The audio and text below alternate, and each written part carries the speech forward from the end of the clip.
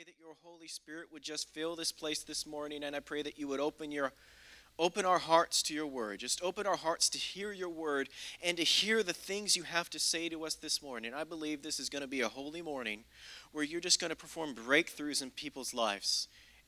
I pray that you would just open our hearts this morning in your holy name. Amen.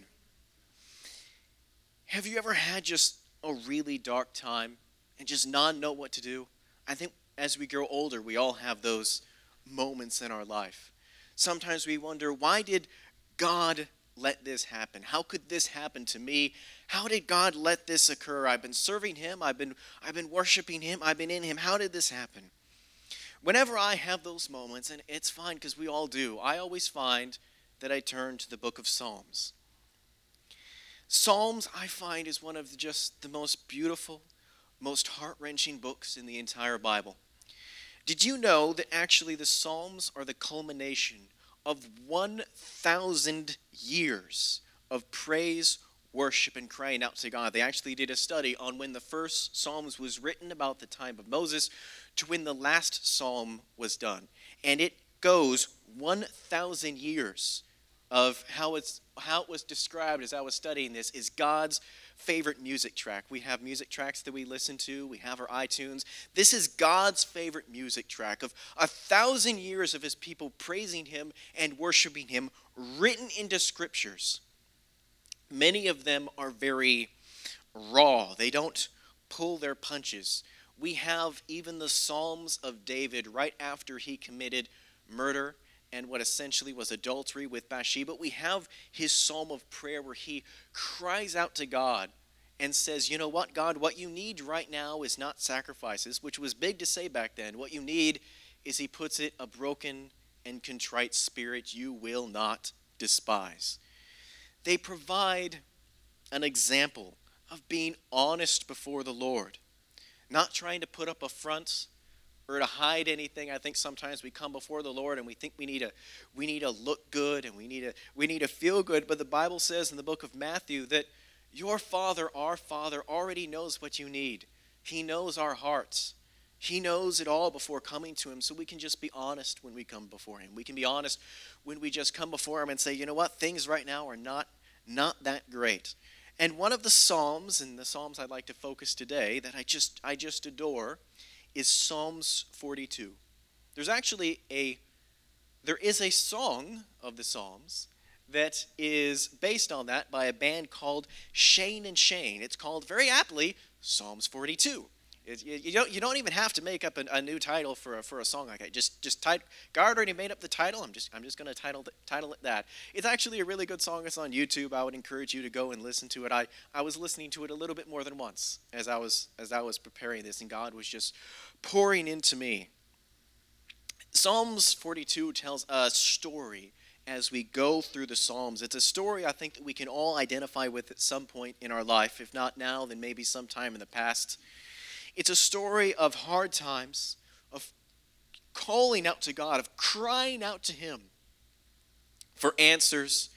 It starts with this yearning, this absolute yearning for God, an acknowledgement that the psalmist is just going through some really tough times, some just really difficult times. And so he reminds himself of the grace of God, of the mercies of God, and crying out in praise to him. And while times are still hard and the hurt that they're going through is still deep, as I know it is in those moments for many of us, they just keep crying out in praise. They keep crying out in worship and appealing to the mercy of God, to the glory of God. You know, I've been studying and doing a study on church history. And wow, if you ever want a story of the mercy and the grace of God, do a study on church history. You see intense persecution coming from outside the church up to around the year 300 AD from the Roman Empire. And then after the Roman Empire fell, you now have the age of Christendom, where you now have corruption inside the church. I can guarantee you, if you read, about church history, you have a new light when you read about the Israelites screwing up, and you're like, yeah, I guess we're We're not much different. But in all that, God moved. No matter how bad things got from the outside, no matter how corrupt people got from the inside, God's grace moved. God's mercy flowed. It reminds me of just how amazing God's mercy is. That when you see all that, and then you see God pour out miracles, and then you see God pour out love, and you think, I don't know if I could forgive them, let alone now, okay, God forgive them. Okay, so maybe what I'm going through, God can have mercy here. God can pour out some grace here.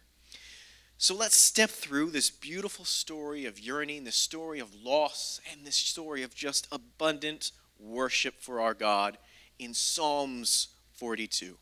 And it's going to be on the back. You'll see it has the little numbers as we step through it, because we're going to be stepping through the entire psalm. So we'll just begin. It says, the psalmist begins and says, as the deer pants for streams of water, so my soul pants for you, my God. My soul thirsts for God, for the living God. When can I go to meet with God? And no matter how hard times get, I find that breakthroughs that we need in our lives always start with this yearning for God and who He is. The Bible says in the book of Matthew to seek first His kingdom, to yearn for Him, to earnestly seek Him. But over time, I find, maybe this is just in me, that life's hardships can, sometimes reduce that yearning from what it once was, from what it used to be. What may have been once an earnest desire to know more of God can become just going through the motions, trying to survive from day to day. My family is on a health diet, and so far, I have survived. I know the Bible says that man shall not live on bread alone, but I don't know who decided that bread had to be unhealthy. It's not right. Bread should be in health foods. It should be right up there, but it's not. But I'm doing okay. I'm doing good. And the interesting thing about taking a diet is that as you go on it, your body starts to get used to the new diet you're on. And this is true as well if you've ever been fasting. And what it does is it does this amazing thing where it will actually adjust the metabolism in order to adjust for the food you're getting in. And what this does is it means that you won't get as hungry as it used to be. What used to be, oh, now I'm really hungry, and now you're like, oh, well, I've been on this diet for a while. My body's now gotten used to it. I'm not as hungry as I once was. And while this may be good for diets and fasting, I think that same thing can happen with our spiritual metabolism. We can adjust to not hungering for God as we once did. We can get used to not yearning for Him. And that is not healthy as it is in the diet. When was the last time you remember just an earnest desire and just a hunger for God? Not even to ask Him for anything, not even to look to get something from Him, or God, I need this, God, I need this. But as the psalmist says, I just need you. When can I go meet with you? When can I just be in your presence? With the woman at the well, Jesus is talking to her, and it says in John chapter 4, verse 13, that He says to her, everyone who drinks this water will be thirsty again. But whomever drinks the water that I give him will never thirst. Indeed, the water I give them will become in them a spring of water welling up to eternal life. So if I just drink this water. That wasn't planned, but I felt that was appropriate. But no matter how many times I drink that water, eventually I will get thirsty again. But what God offers us is a continual outpouring of His Spirit, a continual seeking for Him, a continual yearning for Him. The woman says to Him, give me this water. And I think that's how we need to act before God. We can say, just give me your presence, give me your water, give me your word, Father God. I remember in summer camp, I don't know if anyone's gone, everyone been to a church summer camp or any sort of summer camps. They're a lot of fun. But no matter how fun they are in the day, one thing that I remember from the camp that I went to is that in the evening we would all gather together and we would go into this little church. Mainly it was a warehouse, out in the field. And we would just begin to worship. And in that moment, whatever the differences were, whatever maybe arguments you may have had in the day, didn't matter. You were just honestly worshiping God.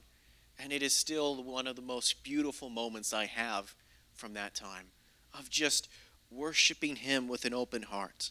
To say, as the psalmist says, I yearn for Him. I need to be in His presence. I have to be there. I have to seek Him. The psalmist continues and says that my tears have been my food, day and night, while people say to me all the day long, where is your God? You know, the psalmist here feels forgotten. He feels lost. He might wonder, as we sometimes do, how did God get me here? Have you ever been in that moment? I know I have, when you sometimes say, hey God, I didn't think it would kind of play out this way. Maybe it's at work, or maybe it's at school where you're saying, I didn't think that this is where I'd be. I didn't think this would be allowed to happen to me. What's going on? Why did this happen? And in those moments, just like the psalmist, it's easy to feel abandoned. It's easy to feel lost and out of hope, because sometimes, life doesn't always go how we like. We have joy in the Holy Spirit. We have joy in Jesus, but that doesn't mean good things always happen all the time, every time. But we don't need to be afraid in those moments to come before God. I think sometimes in those moments we're almost afraid to come before Him, as if we have to put on an act. We come before God and say, everything's great, everything's good, Father, just continue to bless me. But the Bible says in Matthew 11, verse 28, come to me all who are weary and burdened, and I will give you rest. Yes, sometimes we can hurt and we're burdened, but we don't have to use that as being afraid to come before God, but coming before Christ. He already knows that we are. He just wants us as we are to pour before Him. And I think the psalmist is remembering this. As he's inspired by the Holy Spirit to write these down, he continues, as he's thinking of this, he says, these things I remember, in verse 4, as I pour out my soul, how I used to go to the house of God under the protection of the Mighty One, with shouts of joy and praise among the festive throng. Do you remember when you first knew God? When all that mattered was just this overwhelming joy that you were saved, that you knew Christ. When we had a pure, just love of God, as God says, as a child, come to Him. Do you remember all the prayers that He's answered since then? All the moments of faith, the moments of miracles that has led to this moment. I think it's important to remind ourselves to speak audibly of those miracles, of the things He has done, to recite them to ourselves. I remember when I was really young and I was dragged off to practice. I was just a kid at the time, and practice was where you had no electronics. That's basically what it was. But I remember in that moment, just being a young kid, I would just listen and I would hear just the band begin to worship. And I would hear them begin to praise. And sometimes they would mess up and they would do it, but then they would just keep on worshiping. And they would just keep on praising. And it was such a beautiful sound. And since that moment, I'm reminded of all the things that God has done in my life since then. He's looked out for me here. He's gone and reached me there. And I think it's important in all of our lives that we remind ourselves, oh yeah, God blessed me there. He looked out for me here. He went and just was with me there when I needed Him. It's important that we not forget those moments, that we repeat those moments to us, especially when times are hard, especially when times are not going as well as we would hope.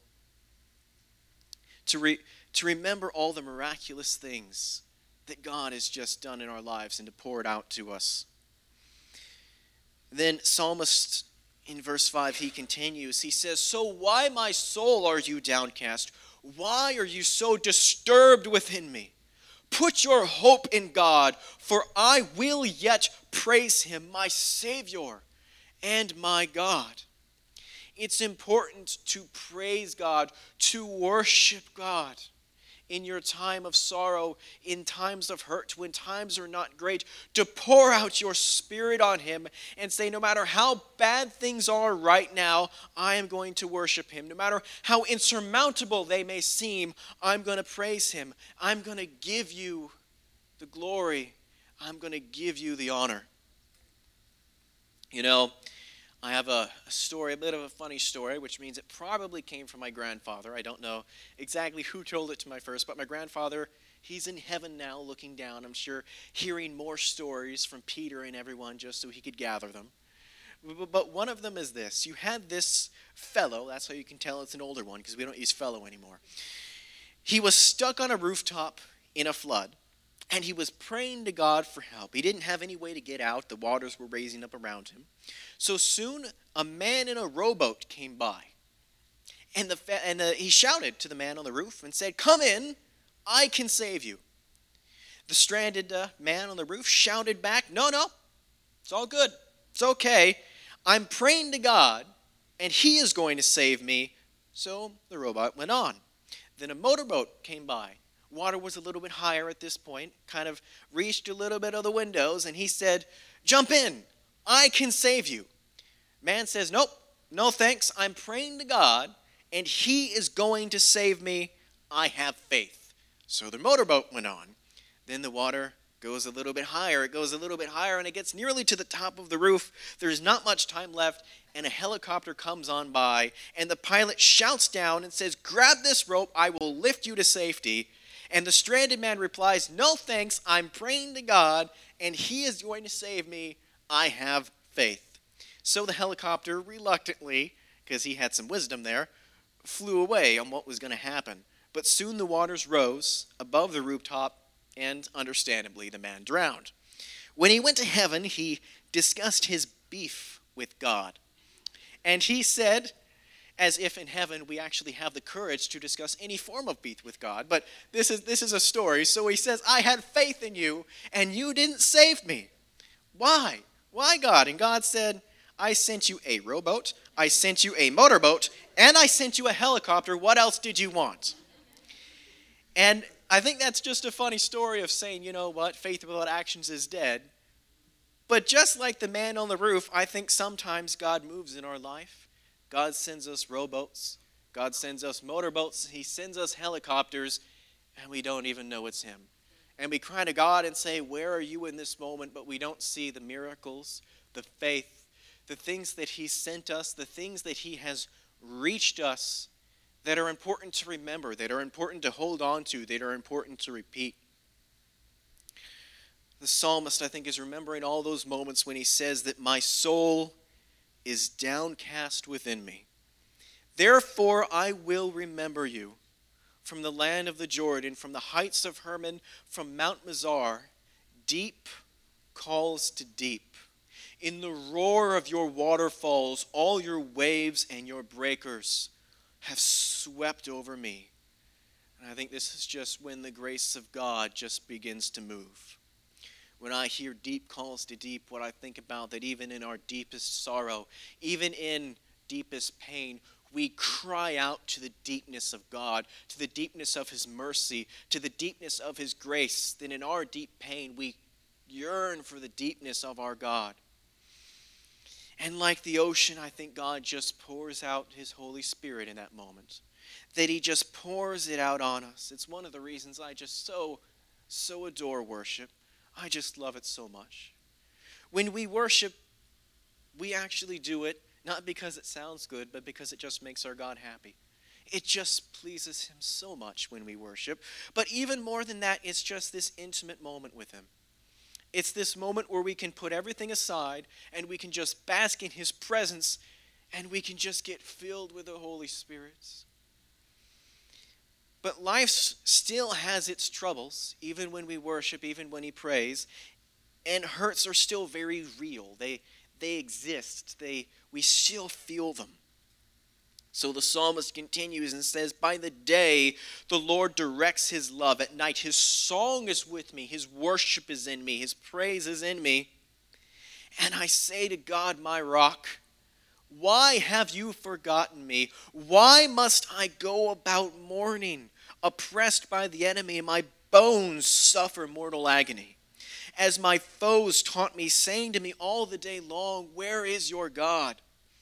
You know, I read that, and if you had just seen this verse or maybe seen someone praying it, and you didn't know that it was from a psalm, you say, oh, I would never say that. God would never forget me. No, no, no. But this is just the psalmist pouring out his heart. You know, when Jesus was on the cross, he was actually quoting a psalm when he said, my God, why have you forsaken me? That was a reference to a psalm. There are some psalms that are actually prophecies. Those are beautiful as well. I think that one's Psalms 23 if you go and read it. And the psalmist, I think, Jesus in that moment, he was just making a connection with the psalmist. Of course, Jesus is God. He knew his God wouldn't forsake him.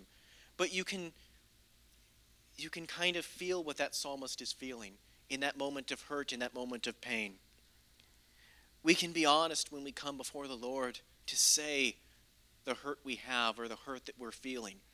It's okay to come before God and just be honest. But then follow that honesty up with, why, my soul, are you downcast, in verse 11? Why are you so disturbed within me? Put your hope in God, for I will yet praise him. I will worship him, my Savior and my God. So we continue to worship, and we continue to praise, and we continue to remind ourselves of his goodness and his wonderful deeds, and that the Bible says that this kingdom is not of this world. And that is never truer than when we just begin to pour out our worship to God. When we pour out our hurt to him and our pain to him, and we say, God, I need you. God, I seek you. And we just begin to worship him. And we just begin to praise him. And we just remind our souls to give glory to God, to give honor to God, to just begin to worship God. Maybe you're going through hard times this morning, or maybe you're watching online, whether now or far into the future. And do you have that comforter? We say, you know, the Bible says that Jesus is our comforter, as I mentioned earlier. It says in the book of Matthew, come to me, all you who are weary and burdened, and I will give you rest. Our rest is found in Jesus. But if you're watching online, or maybe even in this morning, and you haven't had that personal relationship with Jesus, that's where the moment of rest and the moment of comfort starts. He is our eternal comforter. He is our Lord and our Savior, and our hearts yearn to worship him. Our hearts yearn to praise him. And it can for you too. Maybe you're going through some hard times. Maybe you're going through some tough times, and you just don't know what to do. There is someone who cares. There is someone who knows you. There is someone who loves you, and that's Jesus. And if you cry out to him, it says he went to the cross to pay for our sins. And if you believe in him, he will enter you and he will give you rest. Let me just pray for you this morning. Lord, I pray that your Holy Spirit would pour out not just in this place this morning, but to everyone who is watching online, no matter where they be, no matter when they be. I pray that your Holy Spirit would fall upon this place. And for those of us who may not be going through some great times, I pray for honesty in you, Lord, that we would come before you and we would pour out our pains and our hurts, and we would just follow it with an earnest worship, an earnest desire to know you. And that for anyone within the sound of my voice who is listening, who has not for themselves, not through their parents, not through their brothers, not through their sisters, not through anyone else, or because they went to church once, but for themselves has not cried out to you, Jesus, and says, I need you. I pray that you would pour into them right now, that they would cry out and say, Jesus, I'm going to give this a shot. Jesus, I for myself, not because of anyone else, I for myself am going to call out to you and just see what happens. And I pray that you would pour into them this morning, that you would pour in your love and your abundant peace that only comes through the Holy Spirit. In your name, amen.